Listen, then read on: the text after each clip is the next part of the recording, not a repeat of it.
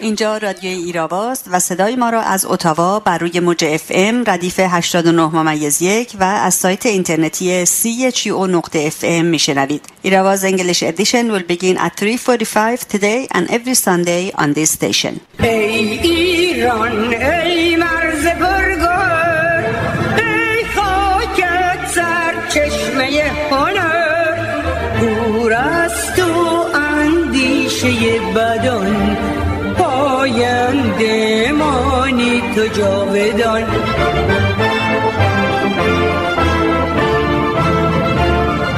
ای دشمن ار تو سنگ خاره ای منانم، جان من فدای خاک پاک میانم. مهر تو چون شد پیشم، دور از تو نیست اندیشم. در راه تو کی ارزشی دارد این جان ما، پاینده باد خاک ایران ما. چه با صلابت در دلهرم جا خوش کردم و چه خوش جا دادم به تمام گازرهای جهان، که رختهایشان را با صابون اضطراب من در دلم چنگ بزنند. چه جایی بهتر از دل من. از دفتر داسماه سروده گیسو شاکری، هنرمند معترض. با سلام و درود به شما شنوندگان گرامی رادیو ایراوا، نرگس غفاری هستم و برنامه این هفته 14 اردیبهشت 99 برابر با 3 ماه می 2020 رو آغاز می‌کنیم. پس از نگاهی به مهمترین رویدادهای هفته در خدمت آقای شهرام گلستان خواهم بود و بخش انگلیسی پایان بخش برنامه این هفته خواهد بود.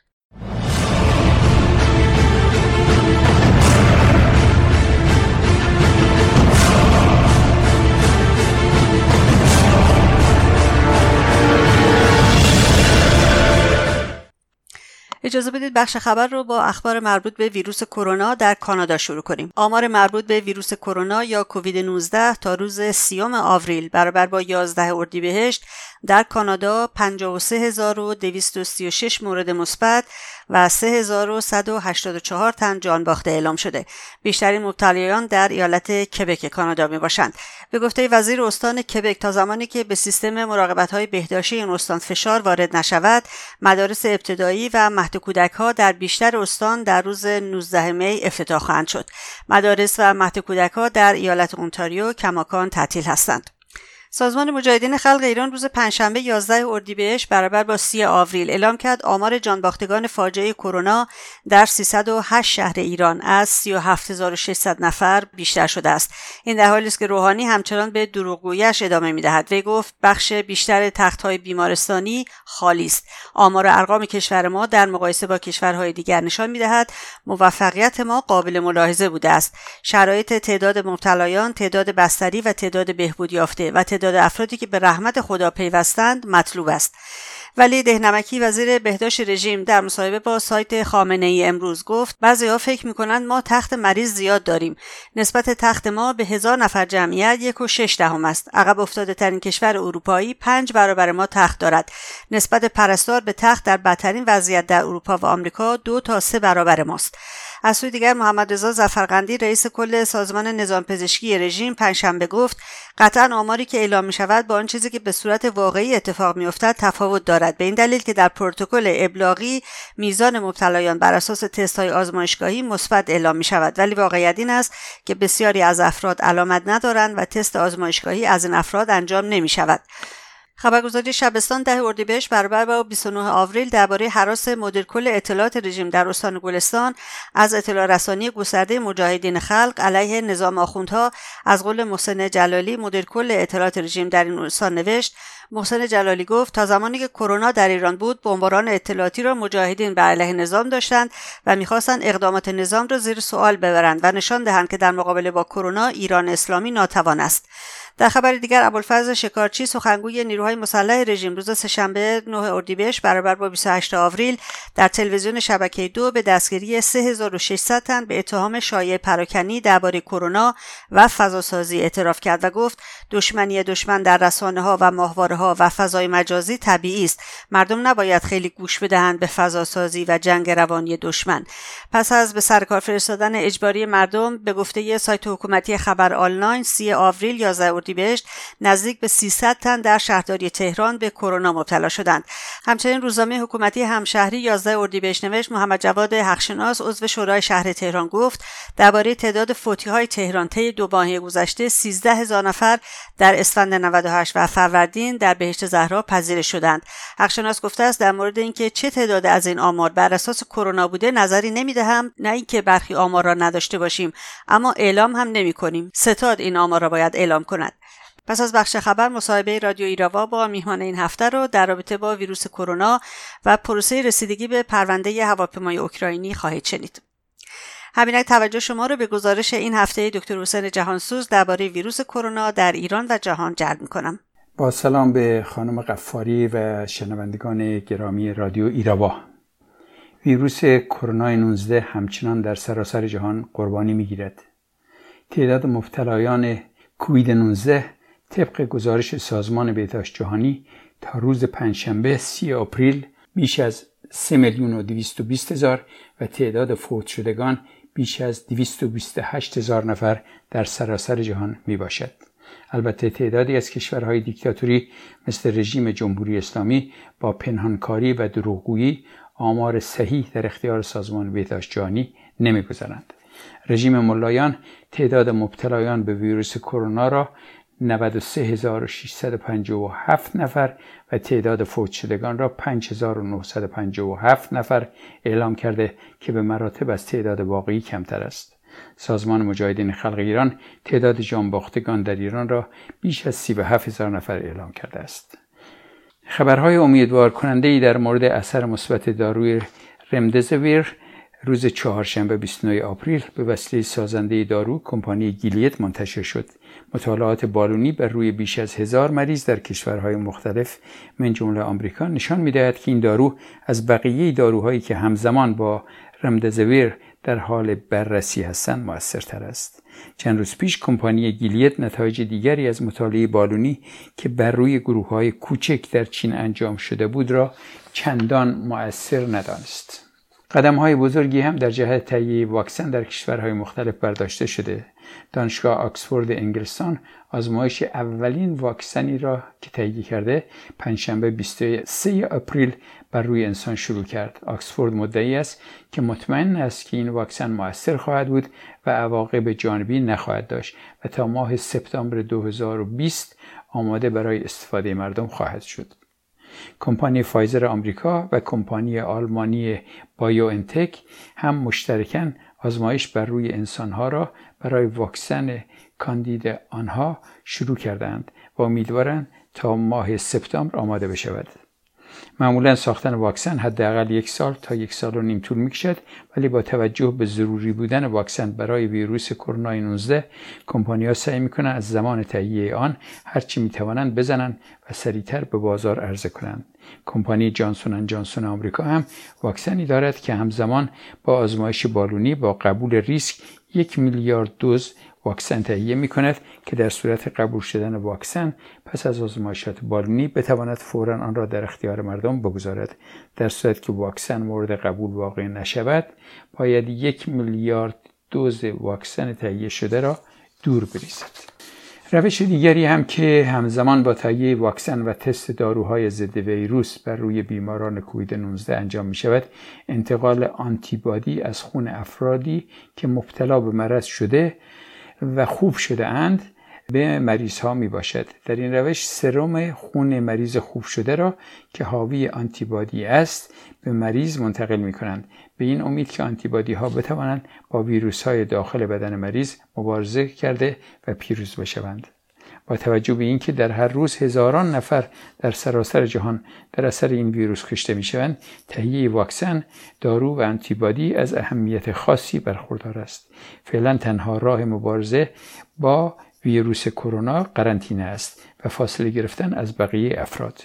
رژیم جنایتکار و دروغگوی جمهوری اسلامی که پشیزی ارزش برای جان مردم ایران قائل نیست، به زور مردم را به سر کار فرستاده و از قرنطینه خارج کرده است. با امید سرنگونی رژیم دزد، فاسد و جنایتکار ملایان، با تشکر از وقتتان.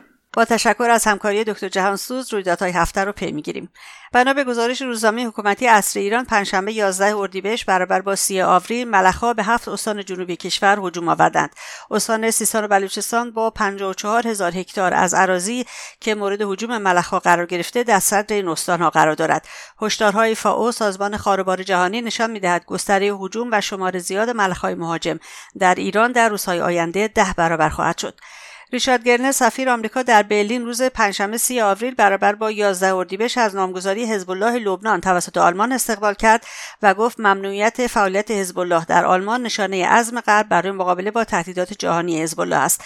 وی گفت ما نمی‌باید به نیروهای حزب الله اجازه دهیم از خاک اروپا به عنوان مخفیگاه خود بهره گرفته و از تروریسم در سوریه و در کل خاورمیانه حمایت و پشتیبانی کنند. سفیر آمریکا در آلمان از دیگر کشورهای عضو اتحادیه اروپا خواست به پیروی از آلمان سیاست مشابه در قبال نیروهای وابسته به حزب الله در پیش گیرند و حزب الله را یک سازمان تروریستی اعلام کنند. سایت کمیته امور خارجه مجلس نمایندگان آمریکا روز دوشنبه 27 آوریل برابر با 8 اردیبهشت خبر از ارائه لایحه‌ای از سوی اعضای مجلس نمایندگان از هر دو حزب داد تا اینترنت در سطح جهان را تقویت کنند. این لایحه قانونی تلاش‌های آمریکا برای واکنش نشان دادن به سانسور و محدود کردن اینترنت در سطح جهان را با دادن مجوز صندوق تکنولوژی باز به عنوان یک تضمین مستقل در آژانس رسانه‌های جهانی آمریکا تقویت خواهد کرد. این لایحه به صندوق تکنولوژی باز این امکان را خواهد داد که از پروژه‌های جهانی متمرکز روی اقدامات مقابل جویانه با سانسور سرکوبگرانه و زیر نظر گرفتن افراد بهتر حمایت کند به منظور اینکه آزادی بیان و ارتباطات در اینترنت را ارتقا دهند.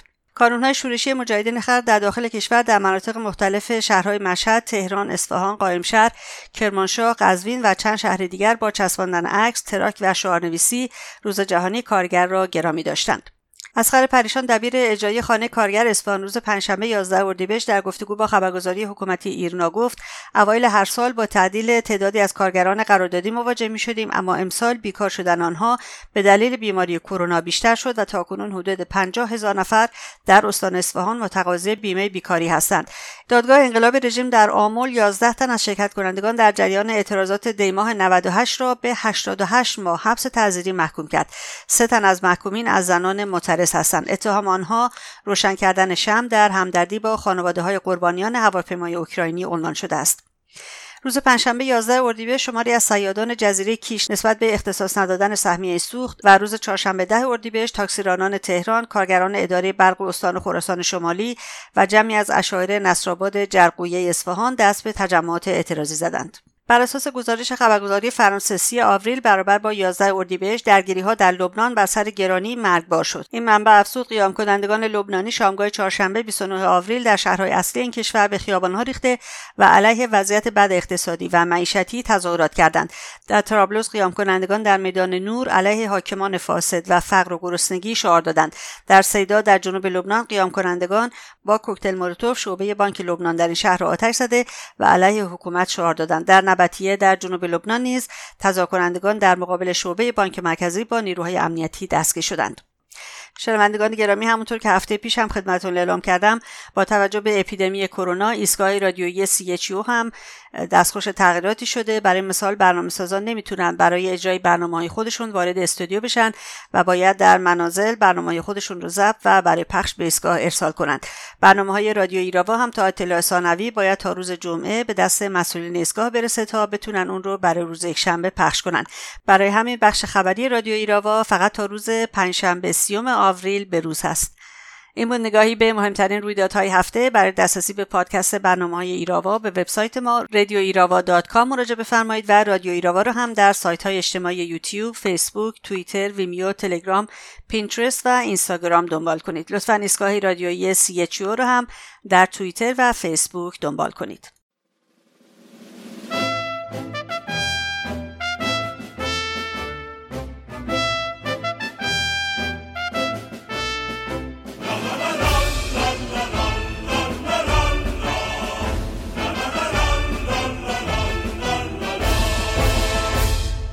صبرمان به انتها رسیده، هان به پاکاوه ها لحظه قیام ما رسیده، هان به پاک آوه ها.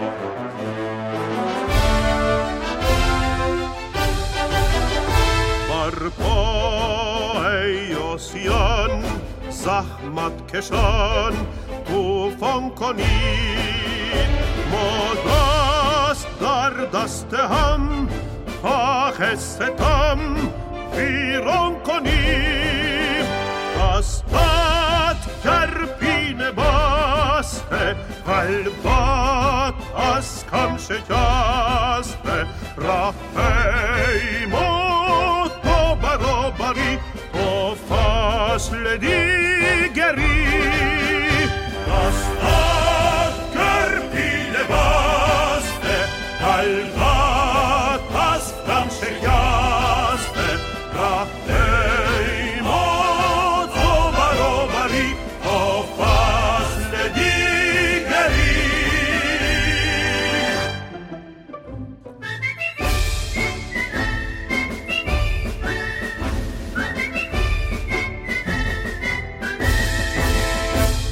صبرمان به انتها رسیده، هان به پاک آوه ها. لحظه قیام ما رسیده، هان به پاک آوه ها.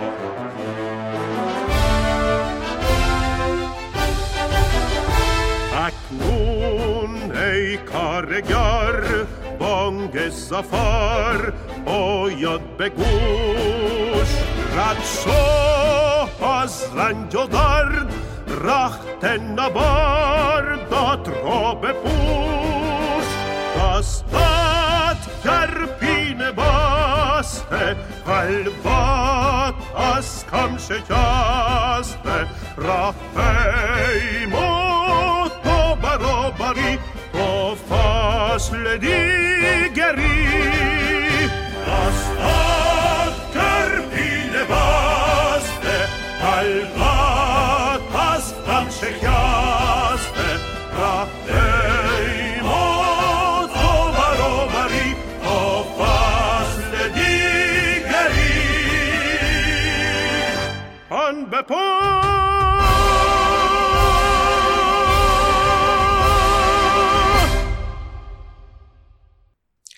میرسیم به بخش مصاحبه این هفته رادیو ایراوا. مهمان این هفته آقای شهرام گلستانه هستند، مسئول انجمن ایران دموکراتیک در کانادا، و در این گفتگو ایشون ما رو در جریان تحولات جدید درباره پرونده هواپیمای سرنگون شده اوکراینی، ویروس کرونا و قیام در لبنان و عراق قرار میدن.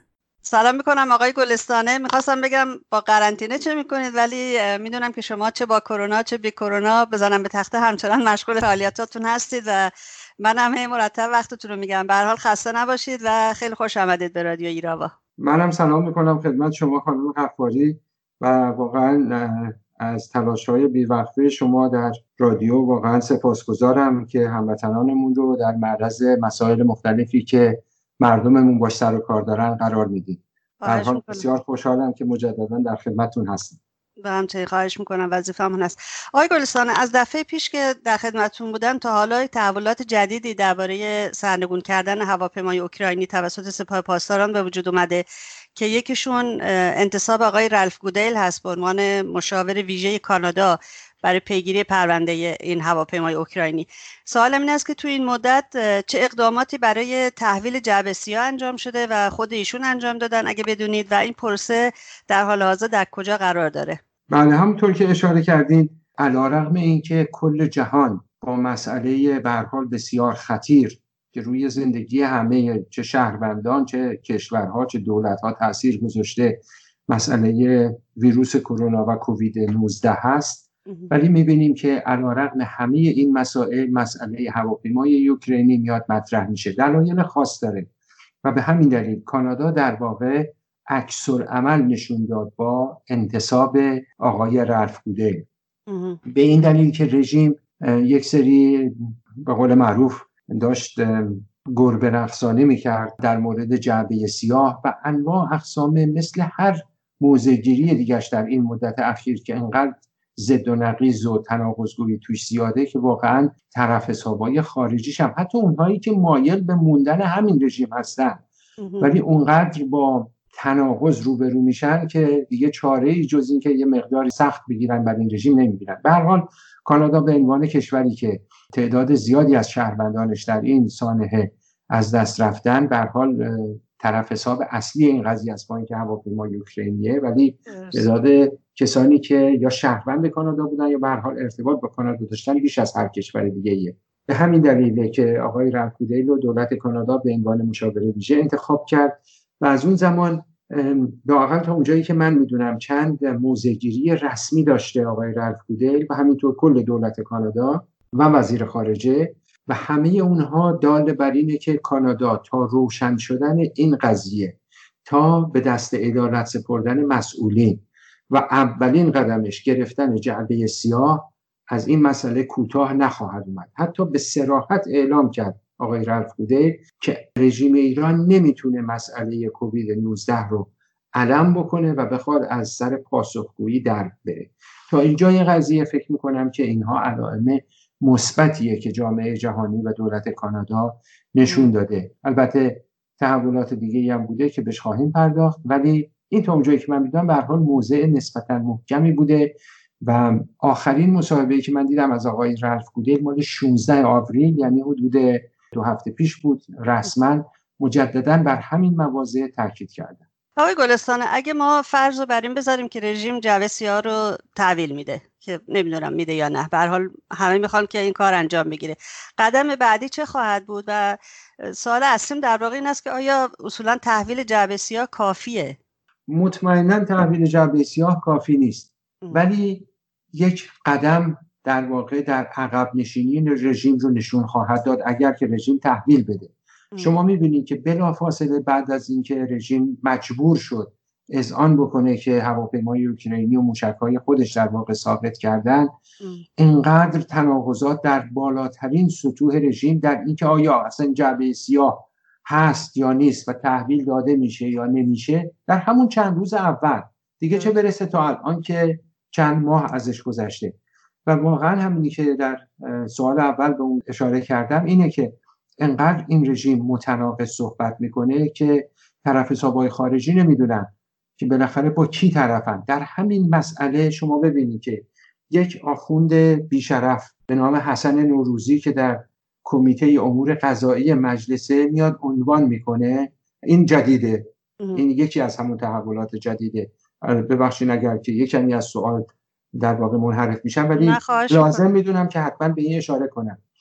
میاد اعلام میکنه که اطلاعاتی که ما داریم نشون میده که این هواپیما هفته پیشش در اسرائیل بوده، نزدیک جاهای دفاعی ما بوده و در کمال بیشرمی، در کمال وقاحت، در کمال بیشرافتی اعلام میکنه که نیروی نظامی ما خوب عمل کرد و به موقع تونست تهدید رو شناسایی و از بین ببره. شما ببینید چیزی که از اون طرف حتی بقیه عناصر رژیم میان میگن اشتباه بوده، اشتباه یک نفر بوده، اشتباه فلان شخص بوده، که البته همه اینها سر تا یک کرباسه، یعنی همه اینها نوعی شونه خالی کردن از مسئولیته.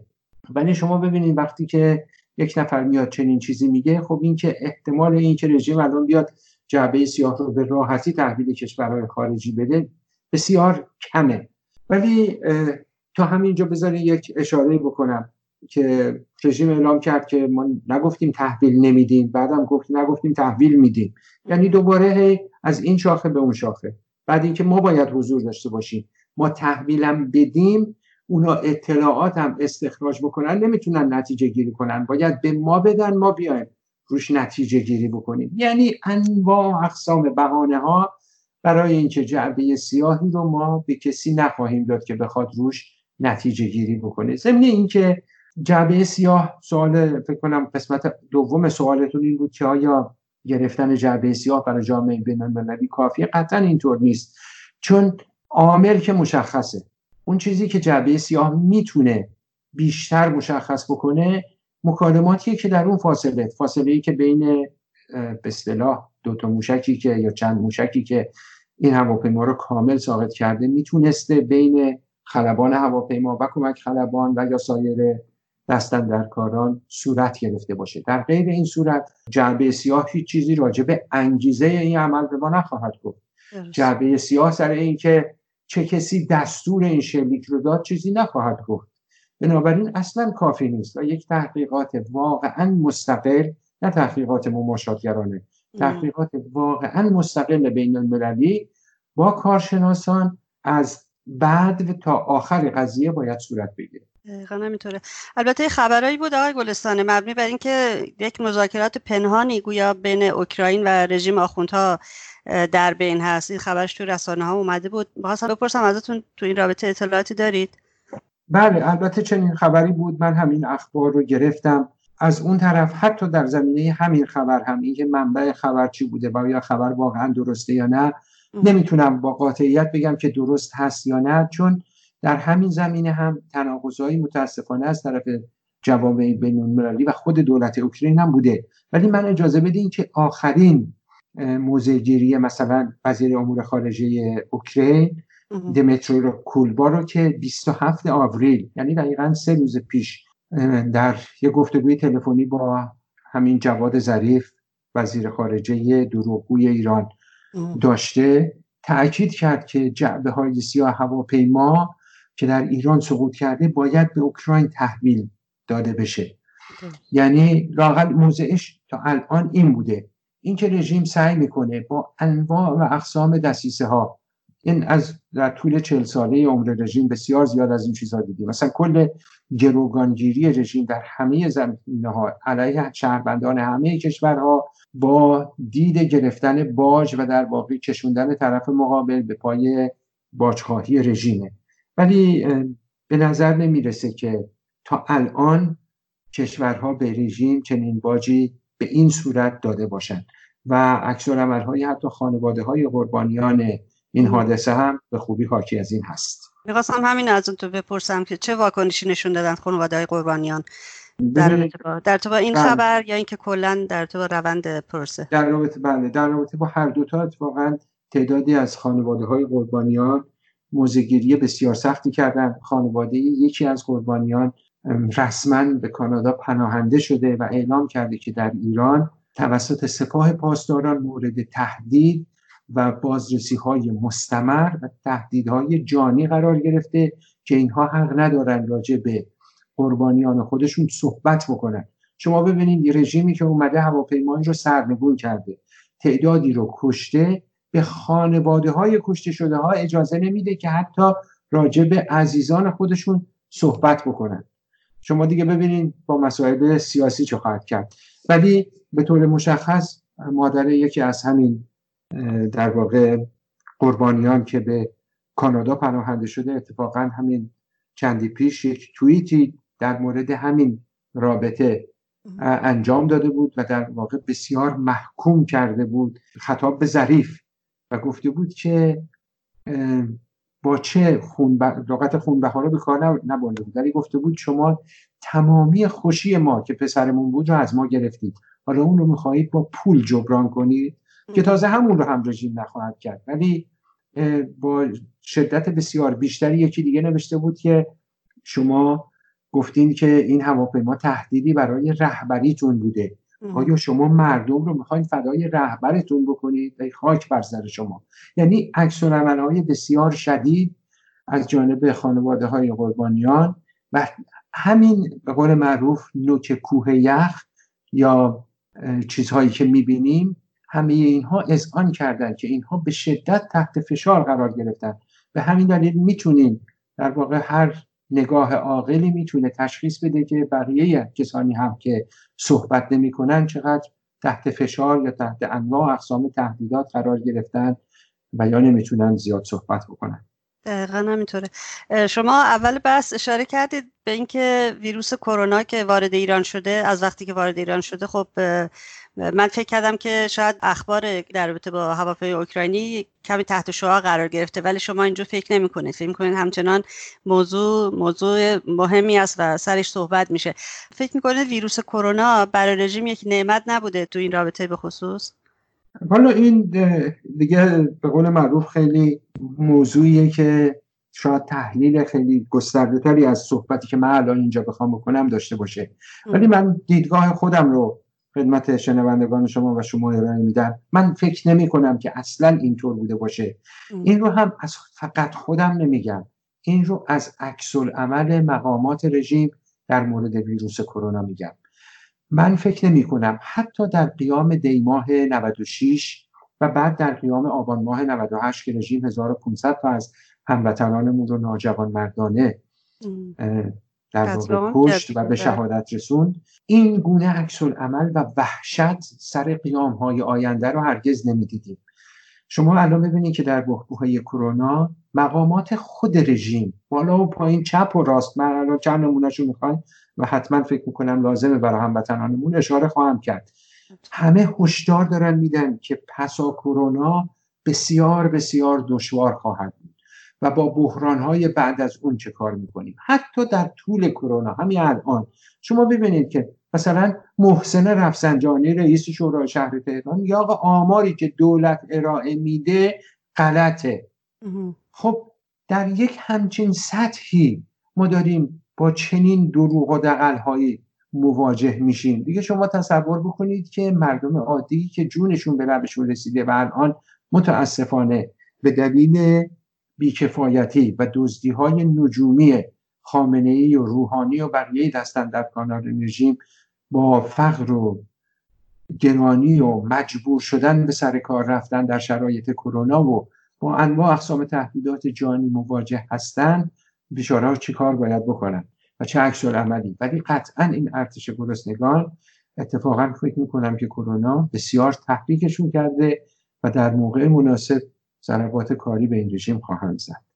آقای گلستان، در رابطه با ویروس کرونا در ایران خبر جدید چی دارین برامون؟ آخرین آماری که منتشر شده تا الان نزدیک به 38,000 قربانی متاسفانه از هموطنانمون هست که میدونین رژیم به 1/6 اون هم به زحمت در واقع اذعان کرده. ولی همونطور که گفتم اینها فقط قربانیان رسمی. میدونید که تست و آزمایش در ایران اصلا بسیار به ندرت صورت میگیره، ضمن این که رژیم دونه درشتاش که اون اوایل خیلیشون رو اعلام میکرد دیگه اعلام نمیکنه اونهایی که از کرونا میدونن. این خودش نشونه از گستردگی قربانیان کرونا در ایران میده. ولی خارج از حتی بحث آمار، همین که شما میبینید که مقامات رژیم، مقامات منظورم دستاندرکارانه، یکی میاد میگه آقا وزیر بهداشت دروغ میگه، وزیر بهداشت میگه روحانی دروغ میگه، روحانی میاد میگه شما مثل دشمنین، شما دروغ میگی. اون یکی عضو شورای شهر میاد میگه آماری که ما از بهشت زهرا داریم چیزای دیگه ای میگه. خبرنگار ازش میپرسه خب این آمار شما رو چرا منتشر نمیکنید؟ شما از کجا دارید؟ میگه ما دست داریم تو بهشت زهرا، آمار رو ما داریم ولی نمیتونیم بگیم. شما ببینید یک مسئول این حکومت جهل و جنایت میاد میگه که آمار رو ما داریم ولی نمیتونیم بگیم. از اون طرف خب میاد میبینید که آمار رسمیشون یه چیز اصلا معذرت بخوام هر شلحفی که اصلا با هیچ چیزی در هیچ کجا دنیا سازگاری نداره، با هیچ معیاری نمیخونه.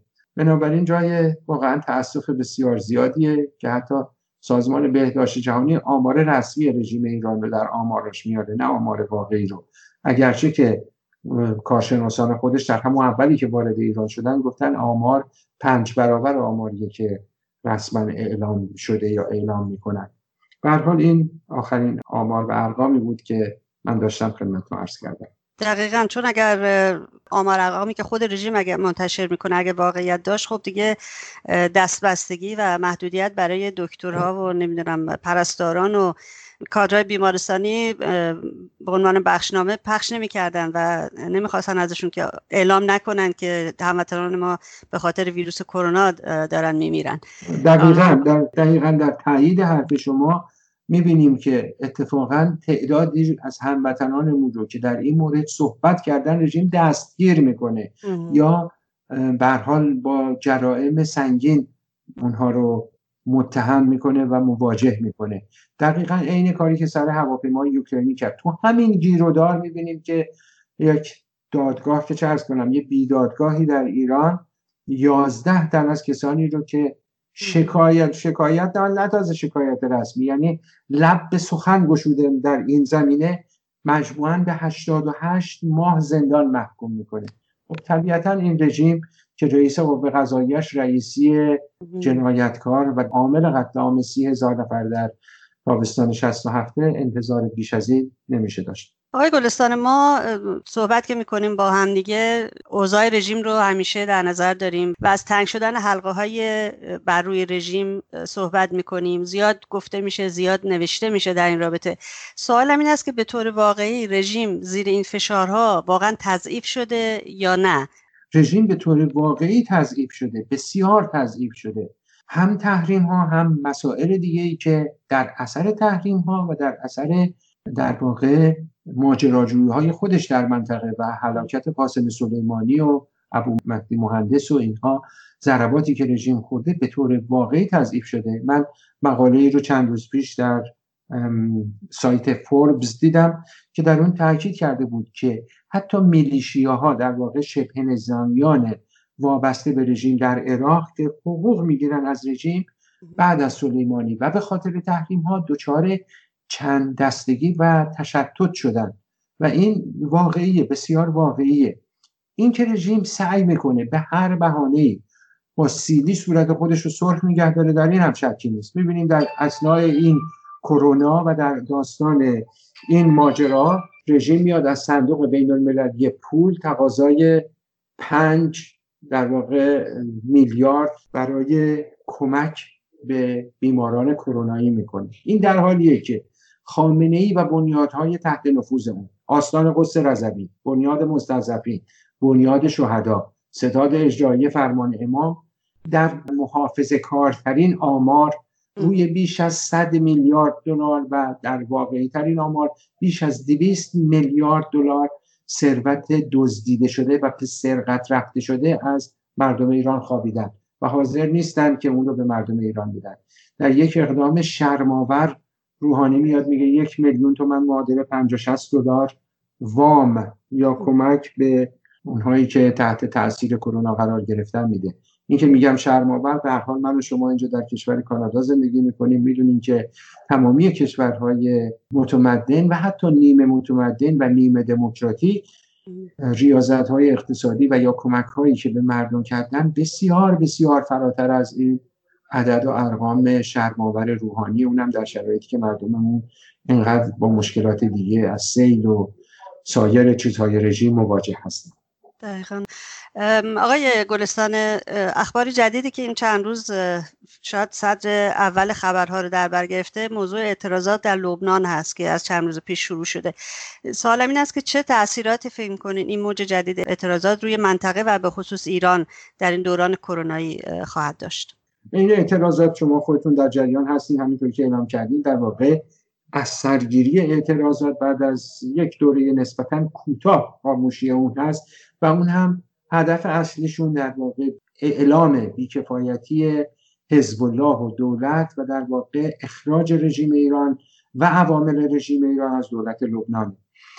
همونطور که میدونین وقتی که این اعتراضات در لبنان شروع شد، بلافاصله بعدش در عراق که رژیم ایران بیشترین نفوذ و گستردگی رو در اونجا داره هم همین اتفاقات صورت گرفت و همین الان در همین چند روزی که شما اشاره کردین بسیاری از نیروها، در واقع اونهایی که خودشون رو میگن نیروهای آزادیخواه و انقلاب 16 اکتبر عراق، اعلام کردن که منتظر فرصت در واقع بعد از این داستان کرونا هستن و همین الان اعلام کردن که تظاهرات میلیونی رو در تدارک دارن میبینن بر علیه نامزدی کاندیداهای نخست وزیری عراق که وابسته به رژیم ایران هستن، خواستار اخراج رژیم هستن و بنابراین این یک موج جدیدیه که طبعاً روی همه منطقه و خود ایران تأثیر خواهد گذاشت. شنیدم امروز که حزب الله لبنان هم گویا از طرف دولت آلمان در لیست تروریست آلمان قرار گرفته، درسته؟ بله، البته این میدونیم، من اشاره باید بکنم که دولت آلمان در ماه دسامبر اعلام کرد که این گروه رو به عنوان یک گروه تروریستی اعلام خواهد کرد، ولی تا الان دست اقدام نزده بود که خوشبختانه الان این تصمیم رو اجرایی در واقع کرد و همزمان با اجرایی کردنش در چندین مرکز، بنیاد و مسجد وابسته به حزب الله از ساعت 6 صبح در واقع نیروهای امنیتی آلمان به این مراکز حمله کردند.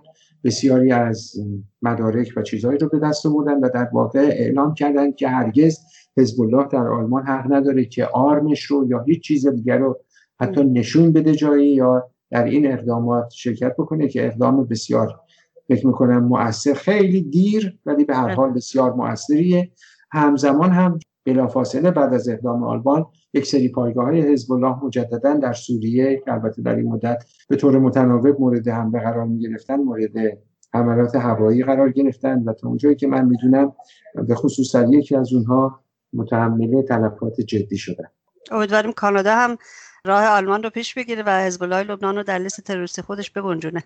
البته در کانادا حزب الله نه به صورت یک واحد ولی بخشایش در لیست تروریستی هست، اما اجرایی کردن، یعنی همین که اجازه ندن یک گروه جنایتکار وابسته به رژیم یا حتی اجازه ندن که یک عده‌ای بیان اینجا تحت هر عنوان بزرگداشت خمینی که بنیانگذار و جنایتکار و در واقع شاید یکی از جنایتکارترین عناصر قرن گذشته و اوایل این قرن باشه رو اجازه بدن اینها بیان مراسم تحت عنوان مراسم خصوصی یا هر جور دیگه برگزار بکنن، اون هم با محافظت پلیس. امیدواریم این کار اجرایی بشه. دقیقاً همینطوره. خیلی ممنون از وقتتون آقای گلستانی و توضیحاتی که فرمودید. مواظب خودتون باشید و روزتون بخیر. خواهش میکنم. منم مجددا برای شما و برای همه شنوندگانتون آرزوی سلامتی و آرزوی رهایی از هر دو ویروس، به قول ایرج میرزا، وبا و عبا یا ویروس کرونا و ولایت آرزو میکنم و بسیار متشکرم. خسته نباشید. آنچه شنیدید گفتگوی رادیو ایراوا بود با آقای گلستان. پادکست برنامه‌های ایراوا مثل همیشه در سایت ما radioirava.com و شبکه‌های اجتماعی موجود هست. از اینکه ما رو تا این لحظه همراهی کردید ازتون بسیار متشکرم و توجهتون رو به بخش انگلیسی ایراوا جلب می‌کنم. روز و شب شما بخیر و زنده باد آزادی.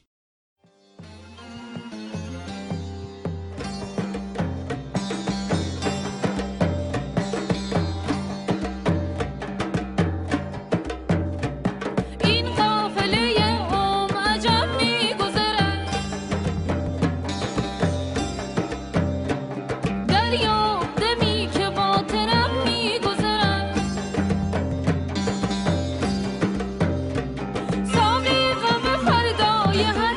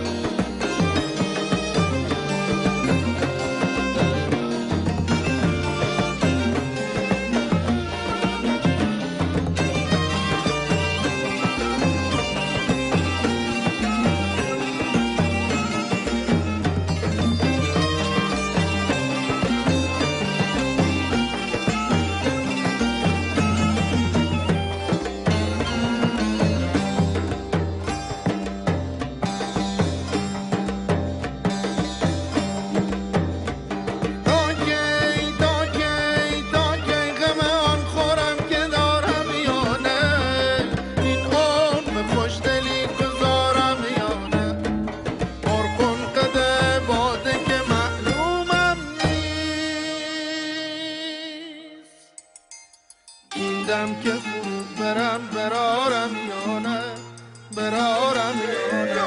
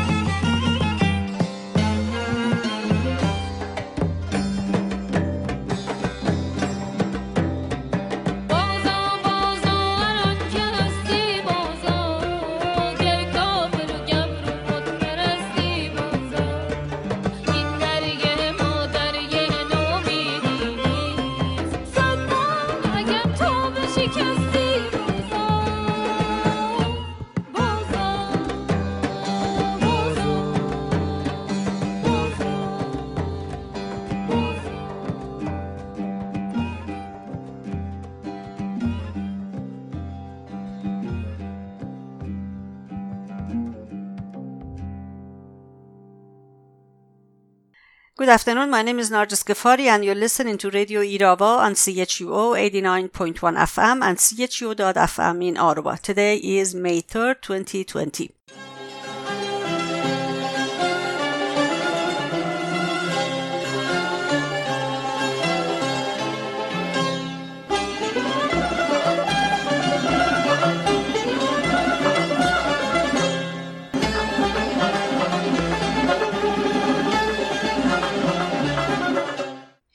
The People's Mujahideen Organization of Iran, PMOI-MEK, announced on Thursday, April 30th, that the coronavirus death toll in 308 cities in Iran had exceeded 37,600. Hassan Rouhani, who despite the request by Tehran City Council, still refuses to announce the fatality figures for each province separately, again made an absurd claim that most hospital beds are empty. Our country's statistics on coronavirus fatalities show our success has been significant compared to other countries. The conditions of those contracted the virus, those hospitalized, recovered, and those who've lost their lives is as desired. On the other hand, Health Minister Saeed Namaki told Khamenei's website, "Some think that we have many hospital beds. The ratio of hospital beds for every 1,000 people is 1.6. The most underdeveloped European countries have 5 times more beds than we have. The number of nurses compares to beds in worst cases in Europe, and the US is 2 to 3 times more than us." In Babul, Dr. Alireza Jalali, head of the Medical Science University, told Khabar Dagh or Hot News that coronavirus has taken on a new life in the city and the number of hospitalized patients has increased. So far, 109 patients are in the ICU. In Birjan, Dr. Kambiz Mehdizadeh, deputy head of the medical school in South Khorasan province, told Mehr News Agency on April 28, "We have witnessed an upward trend in the number of infected patients in the province. These days, we see 2-digit infections daily. According to physicians in Tehran, Iran, in just 4 hospitals out of 138 public and private hospitals that receive coronavirus patients, 1,400 have died so far. The number of fatalities in Yaftabad, Khomeini, Sina, and Alam Hospital is at least 750, 450, 120, and 80 people, respectively." The Amal Revolutionary Court issued jail sentences for a total of 88 months for 11 people in Iran for attending protests over the downing of the Ukrainian passenger plane in January 2020. One of the reasons given for the guilty verdict is that they lit a candle in sympathy with the families of the victims of the Ukrainian plane. According to Women Committee of the Iranian Resistance, on Tuesday morning, April 27, security forces took political prisoner Zainab Jalalian to Khoy prison without giving a specific reason. Her parents went to Khoy prison as soon as they learned of their daughter's transfer and demanded an explanation. Prison officials responded by saying that they were considering opening a new case against Zainab. Zainab Jalalian has served 13 consecutive years of her life sentences in Khoy prison. She is in poor physical condition and suffers from varieties of ailments and infections. 6 Baha'i women, Atiye Salehi, Faranaz Demi, Nasrin Qadiri, Banafshe Mukhtari, Arzu Mohammadi, and Roya Melaki were put on a trial on April 20th in Birjan, the capital of South Khorasan province in Iran. Followers of the Baha'i faith are systematically harassed and persecuted in Iran. They are denied equitable access to employment, education, and political office. In addition, they are not allowed to exercise any economic, social, or cultural rights. For more news regarding Iran, please visit radioirava.com or go to chu.fm and follow the links to our website.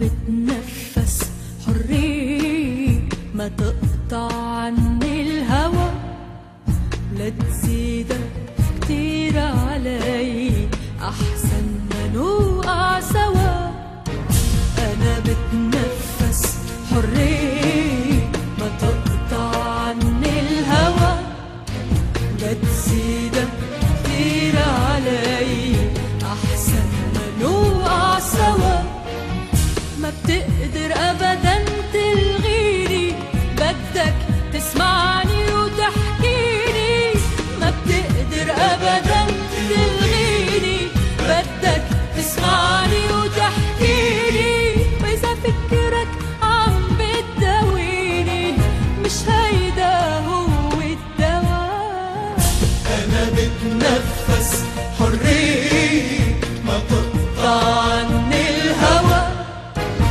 تزيدك كتير علي أحسن ما نوقع سوا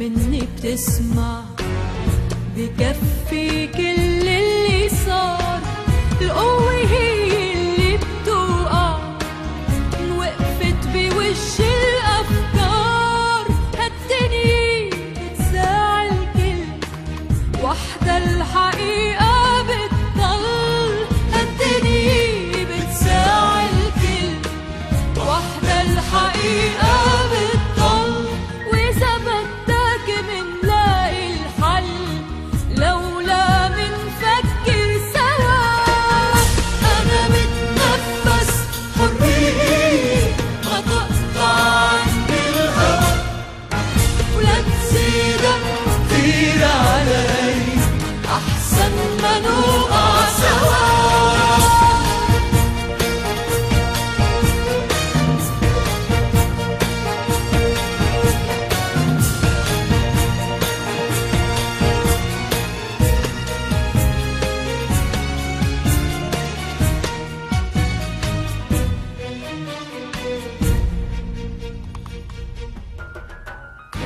صوت الحرية بيبقى أعلى من كل الأصوات مهما تعصف ريح الظلم يغطي الليل المسافات ما فيك تلون هالكون عبعضه بذات اللون ما فيك تلون هالكون عبعضه بذات اللون وتبدل نظام الأرض وتغير مجرى الهوى أنا بتنفس حرية ما تقطع عني الهوى لا تزيدك كتير علي أحسن ما نوقع سوا أنا بتنفس حرية ما تقطع عني الهوى ولا تزيدك كتير علي أحسن ما نوقع سوا And that's it for this edition of Radio Irava, and thank you very much for being with us. Be sure to tune into Irava next Sunday at 3 p.m. our local time right here, CHUO.FM and CHUO 89.1 FM. Till then, goodbye and bedrood, and as always, long live freedom. Stay safe and have a great day.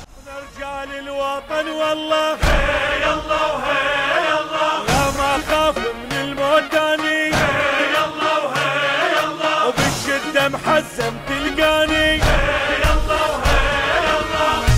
ابو الدكدك وقف وقفة بطولة 7 فدوات تندار على طوله 7 فدوات تندار على طوله ابو الدكدك وقف وقفة بطولة 7 فدوات تندار على طوله 7 فدوات تندار على طوله غيره يفوت شاف الموت غيره يفوت شاف الموت كفو منك كفو يا ابن الحمولة ابو الدكدك وقف وقفة بطولة ابو الدكدك وقف كفو منك كفو يا ابن الحمولة ابو الدكدك وقف وقفة بطولة ابو الدكدك وقف وقفة بطولة هي يلا وهي يلا هي يلا وهي يلا احنا رجال الوطن والله هي يلا وهي عراقيين وقفوا احلى وقفة حتى الطالب الظاهر بصفه حتى الطالب الظاهر بصفه عراقيين وقفوا احلى وقفة حتى الطالب الظاهر بصفه حتى الطالب الظاهر بصفه الخوف انشال شعب ابطال الخوف انشال شعب ابطال كلهم وقفوا بوقفة رجولة عراقيين عنوان الرجولة عراقيين عنوان الرجولة ما خاف من الموتاني يلا وهي يلا وبالشدة محزم تلقاني يلا وهي الشايب من نزل رد في شبابه والشاعر كتب اجمل كتابه والشاعر